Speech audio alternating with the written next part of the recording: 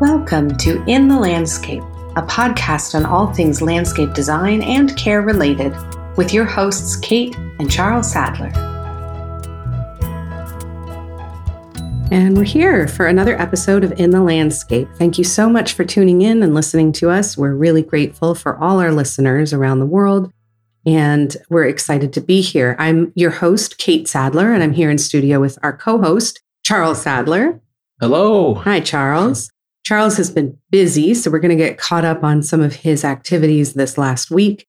And today is sort of a travel episode. We're going to be talking about Chicago, and this will be a part of our Garden City series. I did look up to see if there is a city called the Garden City. All I could find was Savannah, Georgia. That sounds like a great place. And then Wikipedia lists another nickname for Savannah. So any Savannah listeners out there, if you happen to know for sure if Garden City is your city's nickname, share it with us. But we're talking about cities in general that have gorgeous gardens to visit and great kind of landscape themed things to do. We're always interested in hearing from our listeners if there's a city you'd like us to feature or a park that we didn't mention as a part of this episode that you think folks visiting your city should go check out.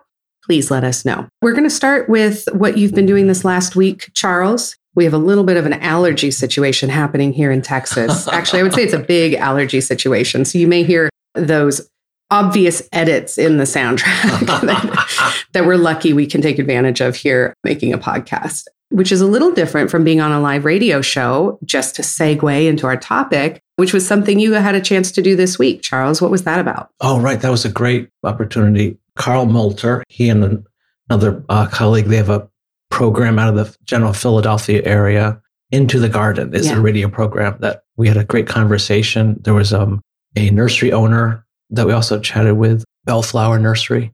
We talked all about boxwood. That's great. Yes, boxwood, obviously, gorgeous plant. We've talked about it quite a bit. Requires a certain amount of maintenance at the moment just because there are some biosecurity concerns, and the shaping and pruning of it is a big part of our practice. Oh, there's an innovation that I came across. I was looking at, I think, American Boxwood Symposium. The Saunders brothers out of Virginia, they have a new hybrid boxwood they've been working on for maybe a decade or more I think it's called Next Gen. And then there's different sizes of that. So that's going to be, they've worked very closely with Land Grant University, North Carolina in particular, to develop something that's boxwood blight tolerant and tolerant of other pests. And because it's a plant that's a staple, it'd be hard to do. It'd be like not eating bread if you're used to eating bread. Well, and you will be giving a talk at the American Boxwood Society Symposium next spring. We're still working out the details. Could be subject to change, but we'll go ahead and promote that a little more as that date approaches. And I believe the Saunders brothers are going to be there as well, presenting on this new boxwood. So it's wonderful because once you become a part of a community of enthusiasts, there's layers and layers to what you can promote. We'll just mention that Carl Moulter and his radio program is Into the Garden. That's on WDVR-FM 89.7. If you are listening to us from the sort of like southern New Jersey, Pennsylvania, Philadelphia region. My older sister used to live there, so I'm picturing cities as I'm trying to say it. It's the Delaware River Valley, I believe. That's where this one nursery is. It's very pretty. Yeah, loved that area. We'll go ahead and post a link to that on our show notes, which you can find on our webpage, kinggardeninc.com/in-the-landscape. All of our show notes are there. We try to provide detailed links for things that we mention in the show. And that was a really great opportunity. And you might have a chance to speak with Carl on his show, Into the Garden, again. Right, I hope so. Which would be great. I'm very excited to have had that opportunity. Let's shift to our subject of the day, Chicago. We're going to try to feature some other cities, but this came up because you were there recently to do some work. We really love, of course, you've heard us talk about New York before because we've lived there, and now we have our office in Houston, so we're often chatting about Texas and Texas plants. But Chicago is a really great city, especially if you're into gardens. I think of Chicago, I think of food. It's a food city too. I've only been once, and it was the middle of January, which was a little bit of a shock because I was still living in California at the time and not well acquainted with winter, and certainly not a Chicago winter. But I do remember the Chicago-style hot dogs, the pizza. I mean, I guess that's what you do in January is eat that really nice warming food. There's lots of, there's a history of immigration, like around the world, but Chicago is a rich sense of immigrant neighborhoods and food culture, and there's a landscape culture, garden culture. It's a special city. Civic spaces are important to Chicagoans. I think that's the term, Chicagoans.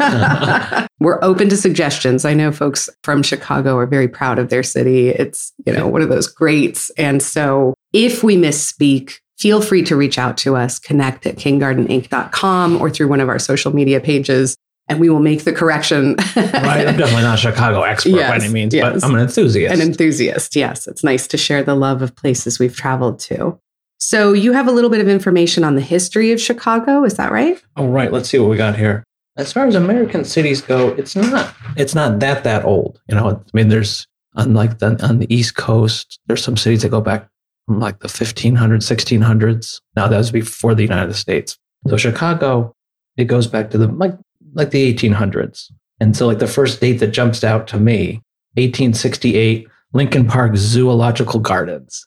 So even that's like around the time of the Civil War. So I think that's sort of in Chicago's DNA, is creating beautiful civic outdoor spaces. And the architecture is, of course, very prominent. The average Chicago person I meet knows about architecture as an enthusiast. It's not a rarefied. It's on a lake. We should really place it. Yes. Because we do have listeners all over the world. So some may not have been to Chicago. Right. So Chicago, it's in the Midwest. Now, it's a funny thing. People from the West, they think of Chicago is in the East. Yes. So if you're on the East Coast, to that. If you look at it on a map, it's about a third of the way from the East Coast. It's not in the middle of the country. That would really be like Nebraska, Kansas City, it's about the middle. But when we're talking, of course, about the dates during which it was sort of established, they were just getting rail transportation to kind of bridge that gap between East and West. And I'm sure the lakes were an important avenue for transportation. And so it would have felt far from New York. And yet it would have been an important kind of trading and transportation hub to then get out to the rest of the country. Am I right that it's at the northern end of the Mississippi River? Oh, right. I believe so. And so you have the north-south access and then the east-west access with trains and by connecting the Great Lakes through canals and whatnot. Right. Yeah. And the scale, like I grew up, right near Lake Ontario in New York State. In that term, at the Great Lakes, that they're inland seas. They are so large, like hundreds of miles long and not necessarily hundreds of miles wide, but you cannot see across them. So that Chicago landscape. It's the Great Plains. So it's relatively flat. It's on this Great Lake that you cannot see across. So it has a coastal feel. I guess it is a coast. It's an inland coast. And so that sort of sets the stage for the parks and the gardens. And they do tend to have an open feel to them. There's Millennium Park. That's a recent park in the north of Chicago, the Botanic Garden. There's Jackson Park, Lincoln Park. So when the landscape's relatively flat, the architectural elements within these civic spaces is important. So sculpture, pergolas, trellises, bridges, buildings are all quite beautiful and lovely. So that really becomes, and when the landscape's pretty flat and the vistas, it's open, that's sort of the theme I would say that runs through all the civic spaces, that there's very nice architectural elements. Well, and a theme that stands out here in Houston, which is flat, relatively flat, is when the parks have an element of land shaping. There's a word for that. Grading. Shaping is good too. Not the landscape expert on this side of the microphone over here. One of the key figures in the history of Chicago landscape architecture, American landscape architecture, you might even guess already that I'm talking about Frederick Law Olmsted, is a big proponent of this sort of shaping. Oh, right. And that shaping, even if it's just a little berm or something in a flat landscape, it creates a great sense of movement and interest. And we're going to talk a little bit about Olmsted's contribution to that region. But I think what you're saying about the statues and the sculpture and bridges is true of the landform itself. Right. Yeah, the grading, we've seen that here in Texas, where that park, Willow Fork Park we went to recently, that's a pretty recent park. I think the firm was TBG, which is like a landscape architecture firm in Texas. And it's like, what a contrast when there's beautiful grading done and paths and water. It doesn't have to be that dramatic. So Olmsted was in Karl Vaux. Vaux was a prominent architect from England, came to the United States. Olmsted got the superintendent's job, I think it was at Central Park. So he was no training, but Olmsted was quite worldly. He had spent a lot of time in Europe. He and his brother, I think, traveled a lot. So he was seeing the pastoral landscape of Europe, which is a constructed design landscape where lots of use of shade trees and then open green spaces where there's a vista. And so that is brought to Chicago, via Olmsted's getting on a ship and spending time in Europe. Yeah, you see it in Central Park as well. And I think one of the interesting moments of his biography to me is always his participation as there's an official title. He was working for the U.S. Army or government in the role of heading sanitation during the Civil War. And so his ability to, if you think about moving land in the 1800s, even the late 1800s, when you had steam shovels and things, it still would have required great mobilization of people. And maybe that's why you have these civic spaces, because you have this sort of democratic society now that has a great number of workers. And Chicago was like a very working city with factories and the meat packing plants and whatnot. You mobilize large groups of people to kind of create a shared space. Right. I think that's very true about Olmsted. When you read the history of some of these large civic spaces that he was in, there's a pretty recent biography that was very good that I read. Can't remember the author offhand, but if we can find it, we'll go ahead and add it to the show notes. It's like in the last, I got it for a holiday present. Oh yeah, I remember that. Always nice to do. So Olmsted, you think of him, Warren Manning, to contrast, that was also designing large civic spaces throughout the United States. And he did some actually there are some college campuses and estates on the North Shore of Chicago that I know Warren Manning did. So Manning was very detail oriented. He would do a plan. It would show the grading, the type of geology, the type of plants. Olmsted, I think, painted with a broader brush. The scope of his work was massive too. He was great at mobilizing people. And you hear about stories of Central Park where there were, on a given day, there might have been 1,500 people that were standing there like waiting for instructions. And Olmsted was a dynamic figure to accomplish. So that's how these very massive civic spaces require a lot of, like you said, supervision.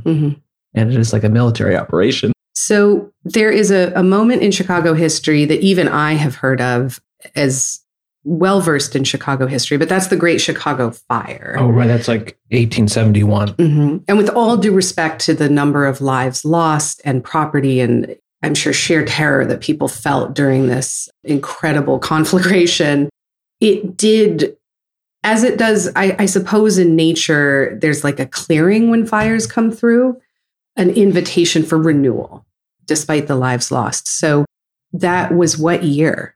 Do you know? 1871, the World's Columbian Exposition, which was Burnham, Olmsted, like the World's Fair, basically. That came up 1893. And of course, I'm sure this is true for some other folks out there, the great book, Devil in the White City, if you're into true crime, is obviously a classic. And then there's this parallel story of the development of the World Columbian Exposition and the amazing grounds and the use of electricity to light it up. It sort of runs side by side. And so that was perhaps one of the first books I read that was really Chicago-centric and kind of introduced me to the city. And actually, in terms of landscape design, introduced me to Frederick Law Olmsted. I think I read it several years ago now. So I have a question.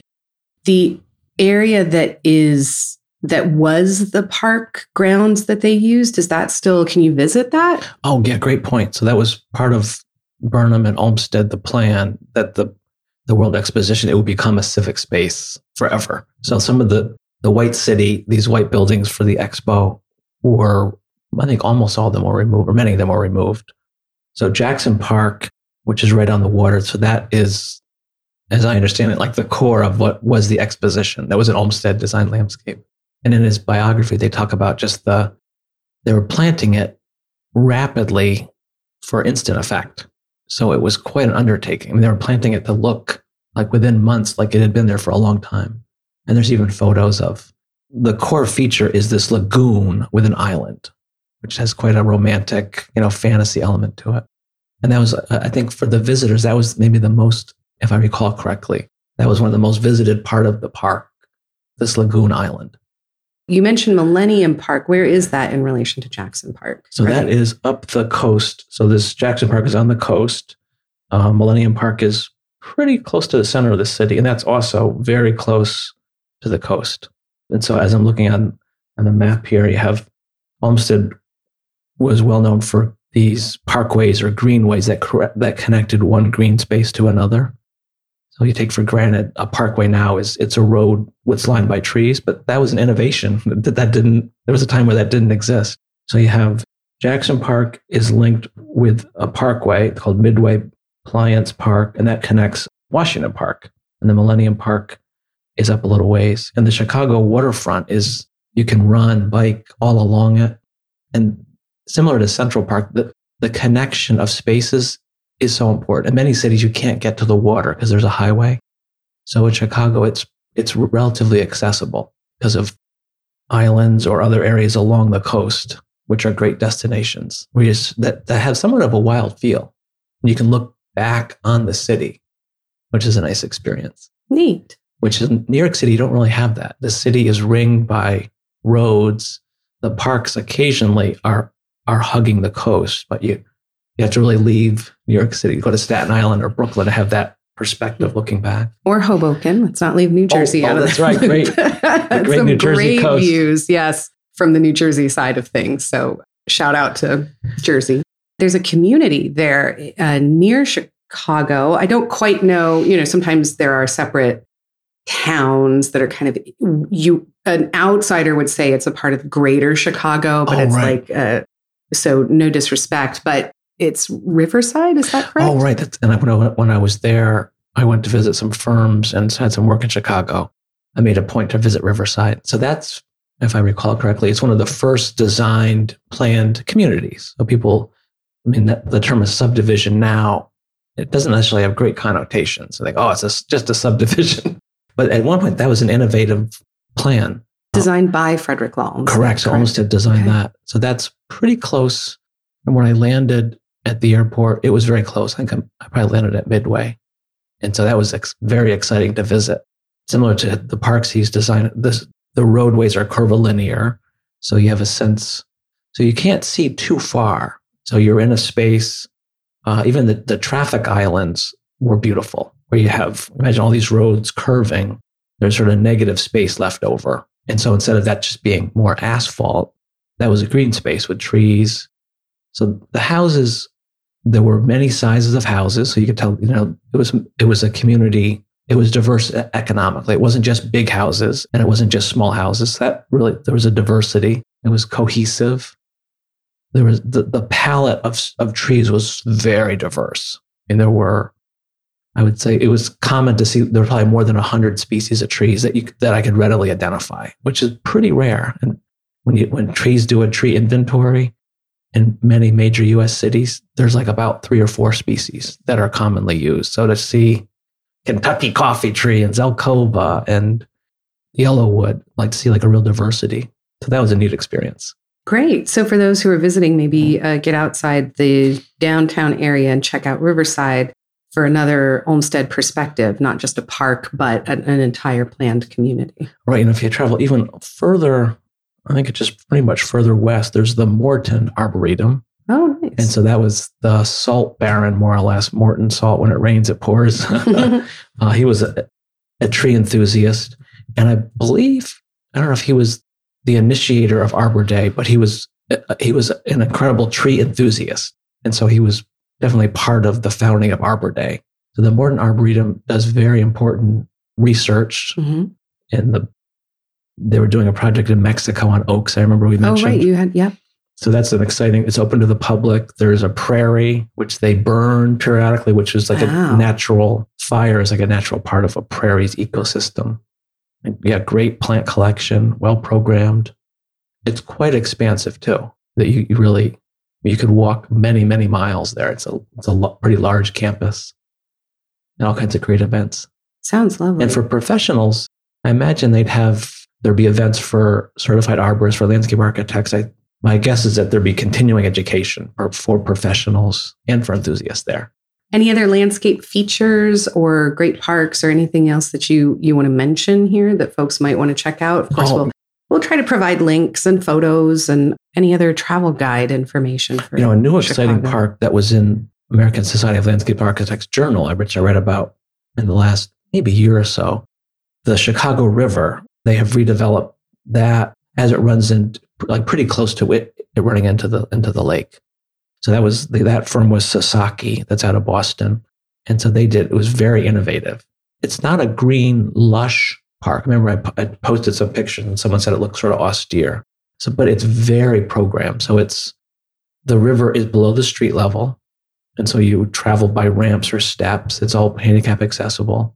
And what was very neat is that there's a little like the Seine in Paris, where you have to go down the steps to get to the river level. But you're right. It has that. It's a very similar feel. The bridges, the historic bridges are very beautiful.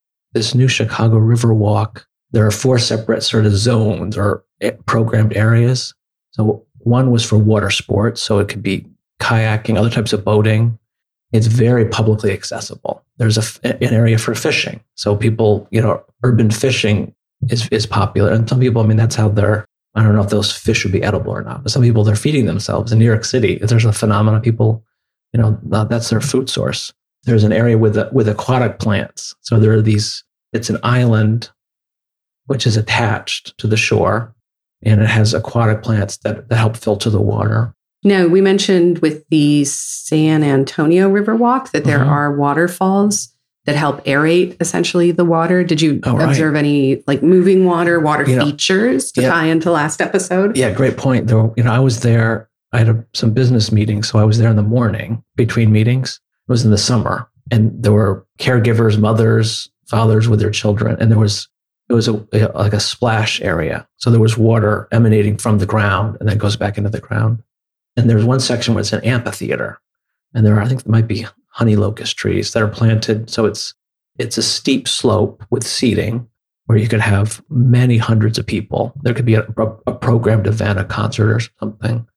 So that was quite striking. And there's very innovatively, there's a handicap accessible ramp that travels through this very steep amphitheater, which is almost imperceptible. So that, really democratic. There's something called universal design, which goes even beyond American Disabilities Act. So it's really designed where it's accessible to as many people as possible. And it's really imperceptible. It's so beautifully done.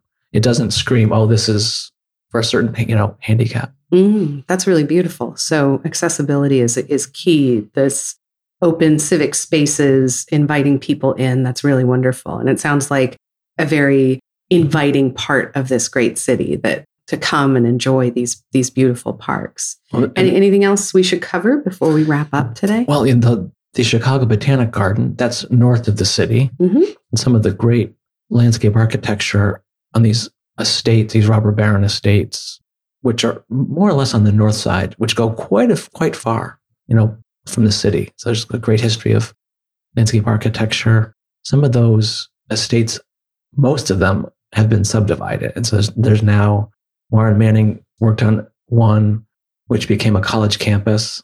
And there are ravines which run east-west more or less, and then travel into the Great Lake. So the North Shore, a lot of beautiful. Of course, you have Frank Lloyd Wright, Oak Park. There are certain neighborhoods where his work is very prominent. Jens Jensen, prominent Chicago landscape architect. And then the mayor, Daley, he was really spearheaded the use of these great civic space. He was a proponent of creating them and having a mandate for green roofs for new buildings. And he helped spearhead building Millennium Park.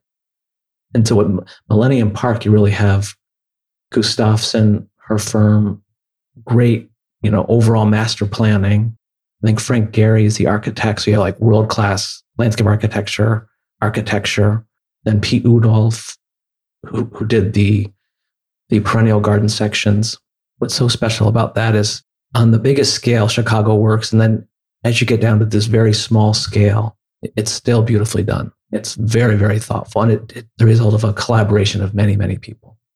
That's great. What a great way to honor a great city we welcome if you have a garden city that you'd like us to feature. We love the concept of traveling to visit gardens. That's actually how we spend our vacations most of the time, to be honest. And we just wind up in a garden. Like, how did we get in a garden again? I know. So it's great if you'd like to plan your travel around some of these great gardens. We can't recommend it enough. It's a wonderful experience and a great way to get to know a city in a different way, beyond the restaurants and museums, and just kind of get out there in the landscape.